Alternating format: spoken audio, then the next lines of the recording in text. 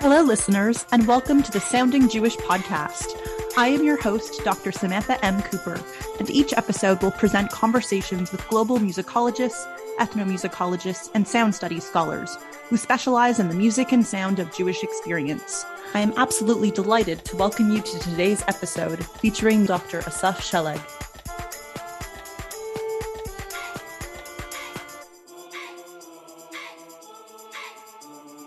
Hello, and thank you so much for joining me on today's podcast episode. Thank you. Thank you for the invitation. Of course. Please tell us a little bit about yourself. What's your name, title, current affiliation, and anything you're working on at the moment? My name is Assaf Shelleg. I'm a professor of musicology at Hebrew U. My research focuses on music by and about Jews in the 20th century, particularly art music, but these definitions, I hope we can get a chance to talk about them later, and the manner by which these definitions have conditioned our research. And this is one of the bad patrimonies of modernism. I'm also the director of the Shelleg Center for the Study of Zionism, the Yeshuv, and the State of Israel at Hebrew U, which allows me to be in touch with a bigger network of people working on this very undefined field called Israel Studies. Of course, I never limit myself just to the political borders of Israel. It's only part of the bigger canvas of modern Jewish culture. And I see myself as a cultural historian whose primary sources happen to be either sound recordings or written scores. Excellent. Tell me a little bit about one of your earliest encounters with Jewish sounds or music. Why was this such a formative experience for you? And what sorts of personal or musical experiences motivated you to want to study this ambiguous thing we call Jewish music? Well, to begin with, I come from a Moroccan Jewish family. And one of the benefits of coming from a writ large Sephardic family is that modernism and religion does not come at the expense of one or the other. So we always went to synagogues on Shabbats. We weren't observant in the strict meaning of the word, but going to the synagogue and hearing piyutim and learning te'amim and being a Baal Kriya, knowing how to read the Torah and the Haftorah was a given. So music was never an other, so to speak. When we talked about Jewish music, and it was kind of surprising when I was in graduate school and one of my professors who ended up being my PhD supervisor, Professor Edwin Sarusi, demonstrated that a certain popular song from Morocco in the 20s ended up being a piyut for Arvit of Motzei Shabbat, and he translated the song, which is called El Khayram Gadol, very familiar from the area of Asuera in Morocco. But the original song, its lyrics read, "Ma'am, your kaftan is open."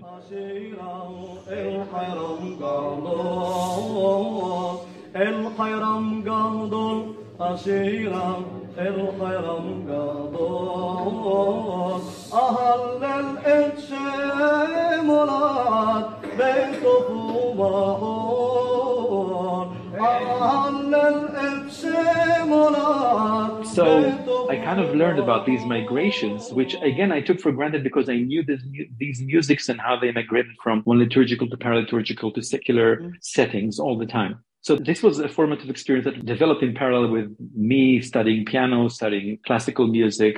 At a certain age, I started playing music by Israeli composers who I didn't know existed because, you had to be European, white male, and usually dead for me to perform you. But now I saw there were still male, but still composers living nearby, some in Jerusalem, some in Tel Aviv. This was a revelation. Of course, my teachers back at the time didn't know how to present that in a, historical manner. So they just jumped to postmodern practices with proportional notation and some graphic scores, which was it was a too big a leap for someone who just played, Shostakovich or Prokofiev, right? It was too big a leap. There was nothing in the middle. But later on, when I started my undergraduate studies at the Royal College of Music in London, and when I was working on one of my recitals, I came across a piece called Three Hebrew Chorales by Mario Castellano Tedesco, whom I didn't know as a composer at the time. I ended up writing about him, and he became one of the protagonists in this network of modern Jewish art music in the early 20th century. And these three Hebrew chorales were mesmerizing because they showed an option that wasn't familiar to me, because Jewish music was either liturgical or overtly marked, drawing on the Eastern European soundscape. And this one was by a Sephardi composer who knew nothing about Judaism, but his references were modern neoclassical Italian composers, as well as César Franck or Debussy, even Stravinsky to a certain extent, harmonically speaking, texturally speaking. And suddenly I saw another option.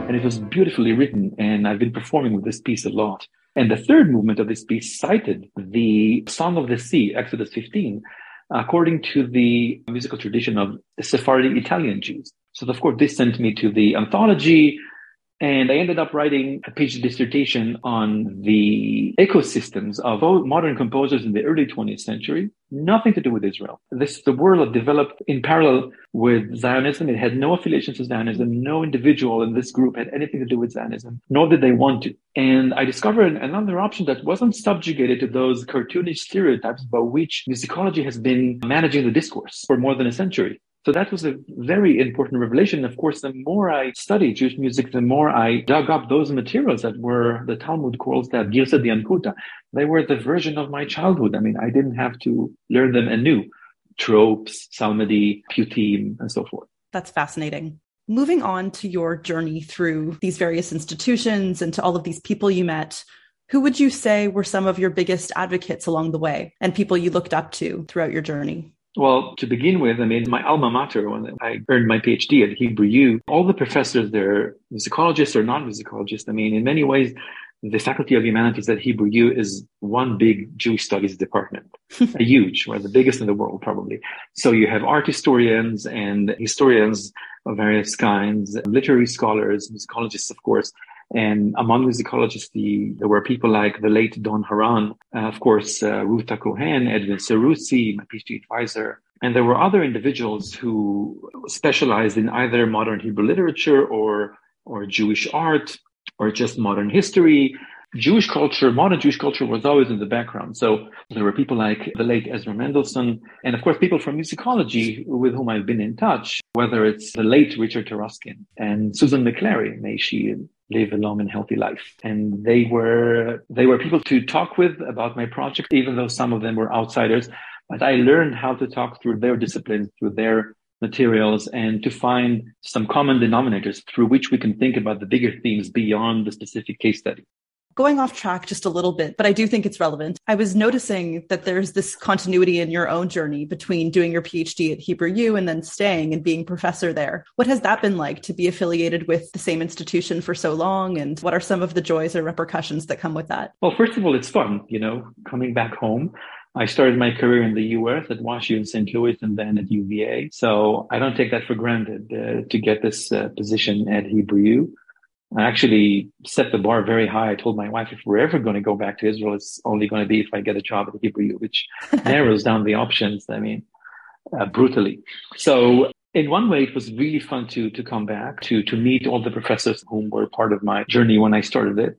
On the other hand, the students changed and their level of orientation changed. And for me personally, there were some road bumps because I came having taught it in the US with certain methodologies and expectations, and they were very different. And I almost forgot how it is that I'm supposed to act back home.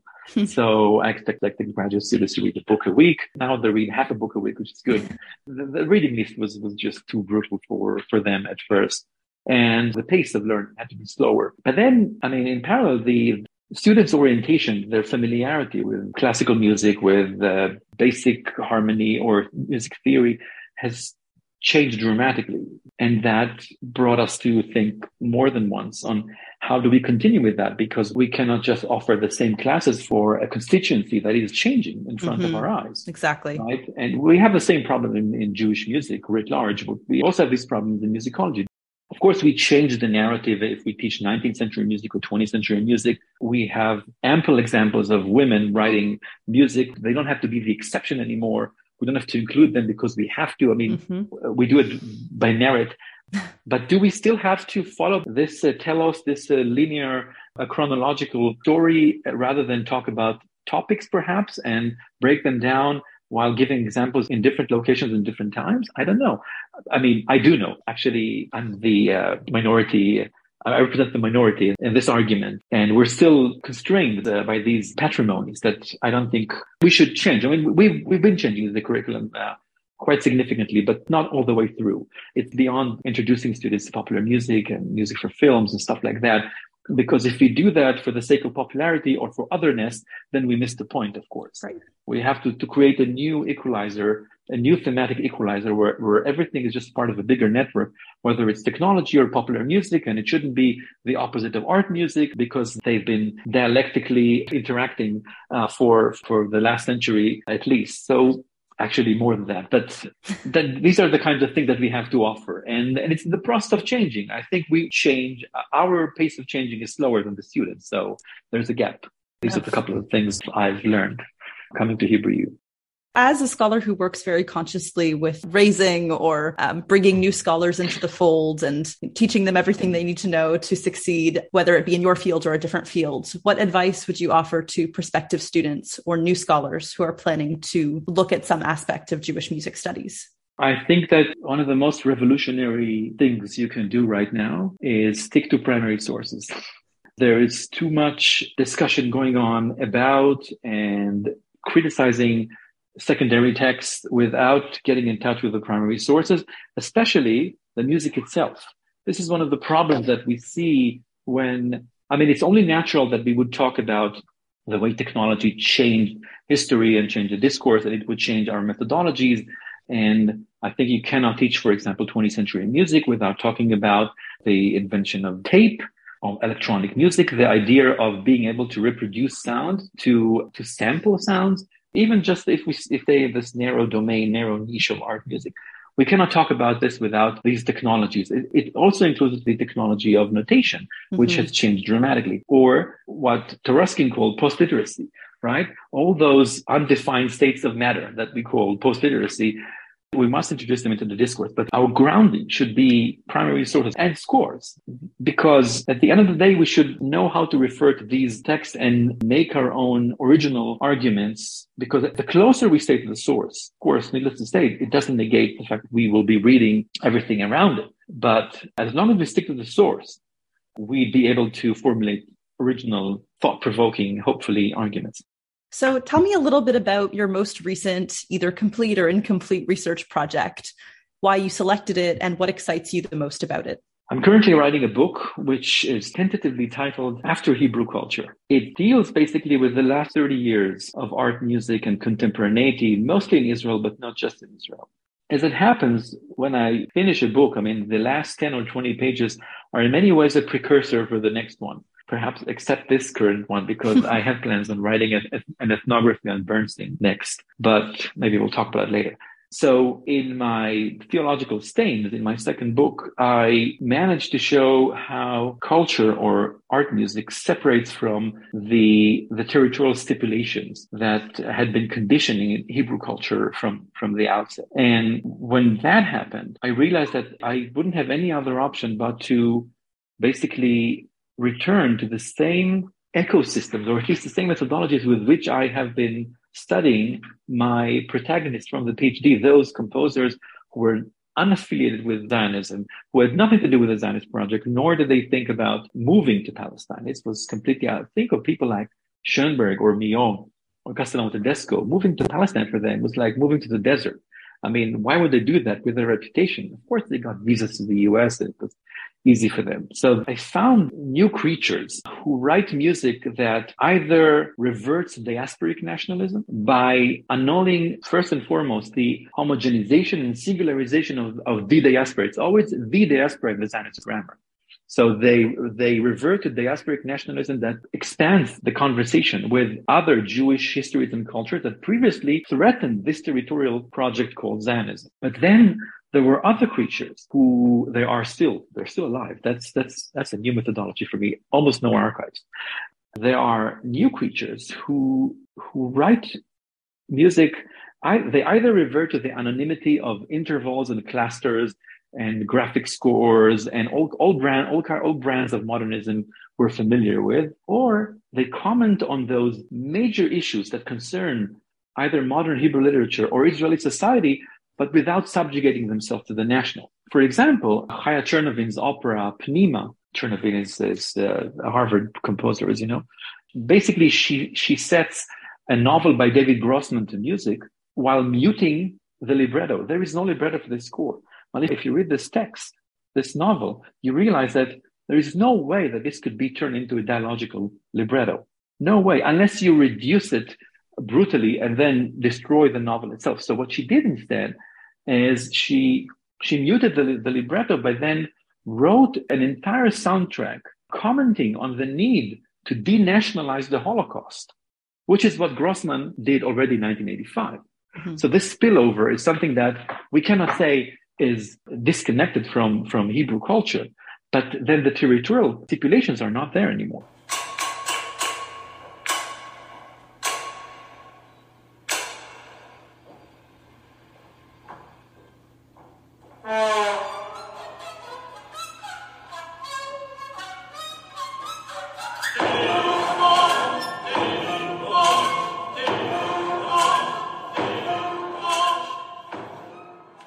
This is just one example. Another composer, Betty Olivero, refuses the modernist separation between the ethnographic and the artistic. And then you see a whole new brand of late modernism, some would say, with some postmodern imports, perhaps. Again, you have to look at a specific piece. And it's part of a space that is not disciplined by political borders. And so the difference the interest in Jewish music is pretty much like her interest in femininity region-wide or non-Jewish music, right? Which is adjacent. It's contiguous, so you can't ignore that. And so we have new hybrids of modern Jewish art music, finally, without the iron grip of nationalism. Can you tell me a little bit about your two book projects and how they connect or are contiguous to one another?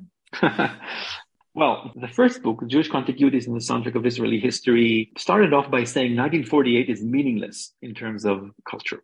And I got a lot of, fire for that. You can imagine. I mean, it's an important historical date for sure. It's an important political date.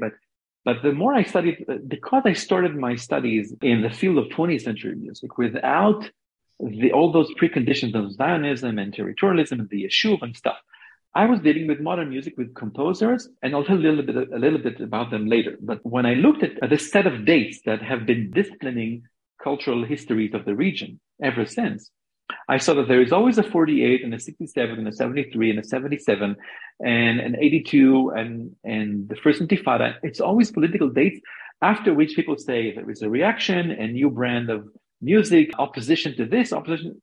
Not necessarily. No. I wanted to say something harsher, but I'll let our listeners imagine that. But so I wanted to say there is a dialectical flow, especially when the protagonists under discussion during the 30s and 40s are immigrants from Europe, most of which, the vast majority of which had no political interest, no national interest to come to Israel. If anything, they saw their arrival in Palestine, wasn't yet Israel, as temporary. They wanted to go back to Europe. But when that turned out to be impossible, they had to negotiate some stylistic compromises. So here is what I learned from this project. First of all, the modern composers in Europe who had no affiliation with Zionism, most of them were outside Judaism. They didn't know Hebrew. They didn't know about the liturgy. And yet they were ascribed with so many Jewish characteristics and knowledge and intention that wasn't there. They often reverted to the Eastern European soundscape, which was for them either a site of memory or a site of loss or a site of learning at best. But they were outsiders, and they weren't treated like that. They were treated, as long as you're Jewish, you probably know the whole, everything that has been written from the book of Genesis at least until the Zohar. It doesn't work like that. So I had to qualify that and understand and resituate them both in this sub-field we call modern Jewish art music on the one hand and 20th century music. I didn't want to ghettoize them. When some of them came to Palestine, the lesser lights, not those whose reputation allowed them to move to the US. When they came to Palestine, they had to grapple with this thing called the Zionist Project, and to understand to what extent do they want to project this symbolism. That was pretty easy to work with because it practiced 19th century exoticism writ large. And then I started to see that there was another problem, historiographically speaking, that they were taxonomized into groups. This was this generation, that generation, first, second, third, and fourth, and so forth. And so much so that I was getting emails from composers saying, hello, my name is this and that. I'm a fourth generation composer. I mean, I thought generations are applied to cell phones, but apparently. So I had to do serious archival research to understand those contiguities between Europe and Palestine transforming into Israel without having those political dates eclipse this entire project. Mm-hmm. And then I had to differentiate at the granular level of works of composers dealing with this transcription or this text, their command of Hebrew, their familiarity with Jewish liturgy, and so forth, and then try to have this very fuzzy network whose dialectical rhythms are different and simultaneous. And that's how Jewish contiguities came to be. And it stops more or less in the 70s, where composers are beginning to move back to diasporic Jewish cultures. But this was the precursor. And again, I didn't want to exceptionalize this music. I always treated that as imports and spillovers and misreadings of modernist brands in Europe, because that's where it came from. Even if someone was dated enough to write music in the style of, I don't know, Dvořák, right? It was still a European import that had to be considered and factored in. But with the second book, it overlaps. It's not a direct continuity, which I don't believe in. But I went back to the 50s, more or less, and tried to understand the way the theological infrastructure of Zionism conditioned or shaped the writing of Jewish music and the agency of Jewish musical traditions in the writing of art music from the 50s and roughly through the turn of the 21st century. So I in many ways, I mean, chronologically speaking, I'm starting from the more or less the same periods with which I've been writing about in the first book, but in the second one, I can dedicate some time to operas, biblical operas, so to speak, like Solet and Dor, which is for lack of a better term right now, is a post-tonal opera, which on the one hand is part and parcel of this bibliocentric discourse, which interprets the Bible literally, sola scriptura, so to speak, but its language defies the entire regime of representation. And it happens already in 1955. So already at this stage, and it happened during the first book, I realized that nationalism has become our default when we come to study this music. And it shouldn't be, because there are too many examples. In fact, I know now that they are the majority of music that does not abide by nationalism or is only adjacent to nationalism. And we should change our lenses, because right now the only lens we put on is the nationalist one, and it's just too narrow. So I was looking at the spread of composers' use of the liturgy, again, taking into consideration their command of Hebrew, their proficiency in the liturgy, whether someone had done field work or just sampled transcriptions from Edilson or from anywhere else, which of course attests to a different level of familiarity. The way he worked with that in his music. I mean, if it's just cited as is, boring. He's an outsider, obviously. If he would do more than that, then the integration would leave so many traces to have, again, another very fuzzy network. I'm not looking to have everything in order and present this artificial picture where there is a straight line of development and everything happens in stages. It doesn't. No, this is a simultaneous unfolding of chaos, which you have to embrace and partly narrate, because there is a limit to what you can write. And then I followed the arrival of several composers, especially André Haidu, who arrives here in 1966, and the way he arrived with no debts to Hebrew culture whatsoever. And for him, the whole idea of repressing or rhetorically negating the diaspora was foolish. I mean, it was Spartan, because he grew up as an ethnographer and he realized the road that a certain ethnographic import travels before it becomes an artsy product. And he could never be on either side. That's why he was so torn when he was writing his music. And he grew up in Hungary, defected, quote unquote, to the West, and got to experience the Cold War rhetoric from both sides and didn't believe either narrative, but then he had to write music at the end of the day. So he went to kollels, he went to yeshivas in Bnei Brak and recorded Gemara Nigun. He was recording the tetraphonic clouds, and he brought Eastern Europe back. And he re-ethnicized Ashkenazi Jewish culture in Israel. Ashkenazi, which were the hegemony, set themselves as a supra-ethnic group. But he relativized their ethnicity. And by doing so, he created a revolution in our very perception. Of course, he was attacked as an auto-anti-Semite in the 70s when he was presenting his Ludus Pascalis. But he hit a nerve. He knew exactly what he was doing. Again, he refused the separation of the ethnographic from the artistic. Therefore, he signaled a new stage. And the book ends roughly with compositional solutions in the chemical sense of the word, right? And I started to look at those hybrids, on which I'm writing right now, my book called After Hebrew Culture. Wonderful. So that takes us full circle. Looking forward a little bit, instead of asking you about new research questions, you had hinted that you were thinking of writing an ethnography of Leonard Bernstein. Would you tell me a little bit about that project and how you're potentially conceiving of it? Well, I just came back from a conference in Bonn on Bernstein. It was supposed to be held in 2018, but in 2019 actually, but because of COVID and it was delayed, and it was held only in June of this year. So my concept there was, I call it Bernstein as a maftir.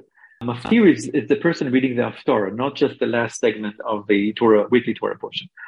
And of course, this is a metonym for Bernstein's insiderness. He learned Hebrew from the age of 7 at Mishkan Tefillah, the first conservative synagogue in Boston, to the point of becoming a chazan for the youth services.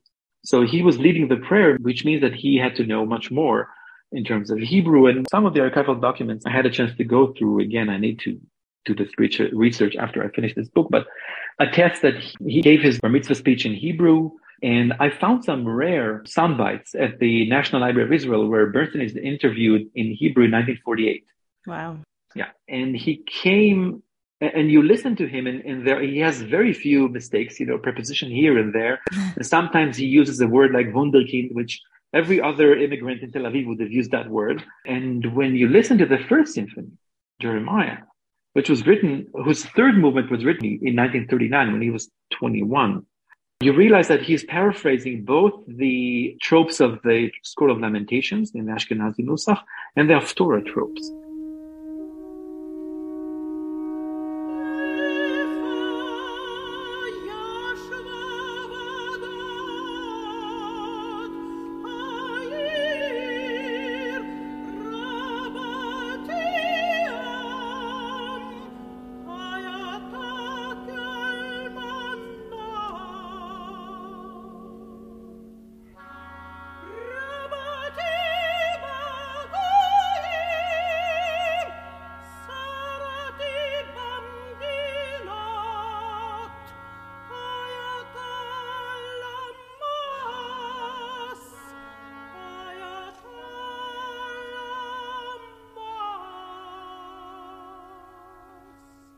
Now, Haftorah tropes already attest to a level of insiderness that is unprecedented among composers of his caliber.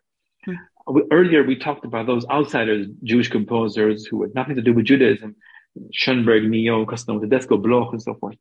Now we have someone who knows Haftarah, but you can say, okay, Haftarah tropes are fairly easy because you hear them every week, but Scroll of Lamentations, this dirge is recited only once a year. How would he know that at the age of 21? Unsurprisingly, he sends this score with a setting, the third movement, which paraphrases the Scroll of Lamentations reading in Ashkenazi Nusach. He sends that in August to Copeland, saying, I wrote this bizarre piece. Of course, no one will sing it, but please tell me what you think. It's really important. He knew why it was really important. This is his first symphonic work. And he sets verses from Lamentation in the original biblical Hebrew. So you have all this in one package.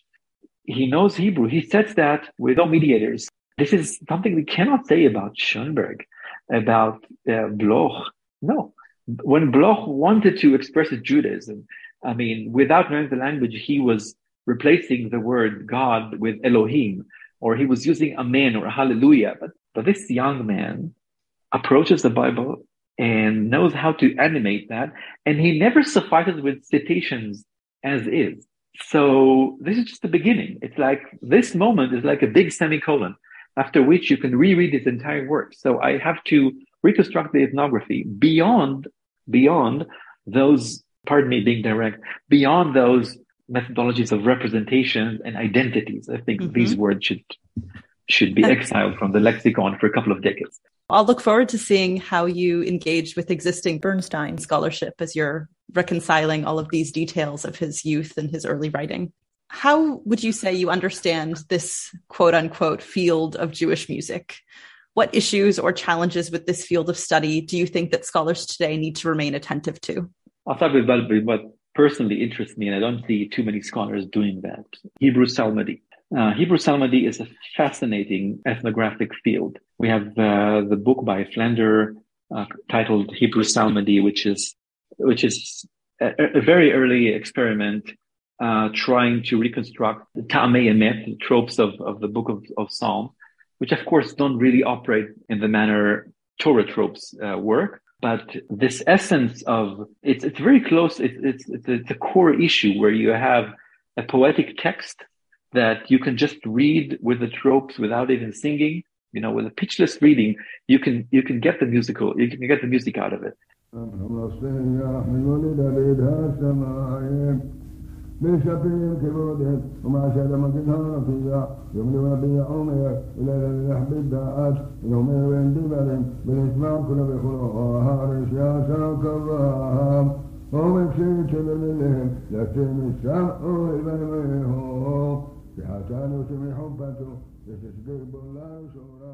And the way it's different but repetitive among different communities that were not in touch with one another across the globe is something I think that would have major repercussions on the field. And this is another way of saying that we have to bring back the ethnographic to the discourse, whether it's sound bites, recordings of Chazanim from the early 20th century, or like Chris Silver just did with his book on writing the history of North Africa, again, without differentiating from, the Jewish from the Arab. I think we were there at one point, and now composition brings us back to that. And our methodology should acknowledge that. Our methodology should acknowledge that. But again, always with the ethnographic in mind, which, again, is another way of saying, get your primary sources in line. They are very, very important. So when I come to think about Jewish music, I think this adjective is becoming more and more problematic as an adjective. And I have a similar issue with the adjective. People say, do you do Israeli art music? No, I say I do art music in Israel. Sometimes it's not even in Israel. But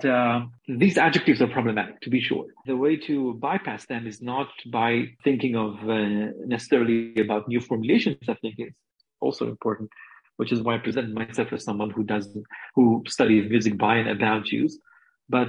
But also, this is something that requires that we, I think, apply network theories to our research and forget about writing in an orderly manner in order to reconstruct something that has never existed, like a developmental view on a certain topic. It, again, as we said earlier, it just doesn't exist. So we have to embrace fuzziness and try to narrate these simultaneities wherein we have various dialectical rhythms, where things lead unexpectedly from one phenomenon to another, where we have cuts and we have voids and we have all kinds of spillovers. I'll tell you a story.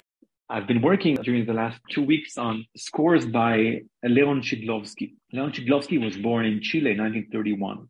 And he was one of the most important modernist composers, avant-garde composers in South America, not only in Chile. And he was writing what we would call modern Jewish art music, even incorporating texts from the liturgy in Hebrew in his scores. Not at Bernstein's level. I mean, he's not an insider like Bernstein, but he had no interest to do that in Chile in 1931. And Cold War dictates, social realist dictates were a little bit different there. But in 1969, he meets Eden Partosh, who was the director of the Tel Aviv Music Academy. They meet at Bernstein's apartment. And Partosh offers him a job, and he moves to Israel. And then you have this meteor hitting the academy after being isolated, with only few individuals going to Darmstadt or to the Princeton Columbia Electronic Music Center. suddenly comes a person who writes aleatoric music and graphic scores and represents the avant-garde of South America, just trailing behind what's happening in Europe. And suddenly he's in Israel. He's 91, and he's responsible for some of the important people, some of whom are very close to you geographically, like Chaya Chernovin, but not because of his style, but because of the stylistic horizon, the aesthetic horizon he was offering his students. And then you see a person who is part of a network that has birthed in modern Jewish art music and art music in Israel, contemporary art music, all embodied in one person. So these are the kind of networks that excite me. And I think we should aim at those, again, fuzzy, tentative maps. Do you believe that there is such a thing as Jewish music or an identifiable Jewish sound? Why or why not? And if so, how would you characterize it? And of course, if this question seems too essentializing, what questions about the music and sound of Jewish experience would you ask instead? I'll start from the end. From the last question, I think we shouldn't be asking what does it mean in terms of Jewishness or not, but how does it mean? And when you ask how does it mean, I think it voids the other questions. How does it mean? And when you network it, then you realize that the Jewish is not the precondition for work, but it's part of the equation. It has to be part of the equation, never the equation in its entirety. So the moment you ask, how does it mean? I think you get your ducks in a row and you don't have to ask those previous questions. And that's how I exempt myself from answering that. Wonderful. Well, thank you so much for your time today and for all of your insightful answers to these many questions. And I'll look forward to the next time we get to speak. Thank you so much, Assaf. Absolutely. Thank you, Samantha. Thanks for listening to the Sounding Jewish podcast. I would like to take this opportunity to thank our sponsors, the American Society for Jewish Music, the Milken Center for Music of American Jewish Experience at UCLA, and Harvard University Center for Jewish Studies. Tune in next month when I will be joined by Dr. Julia Riegel to discuss their ongoing study of music in the Warsaw Ghetto.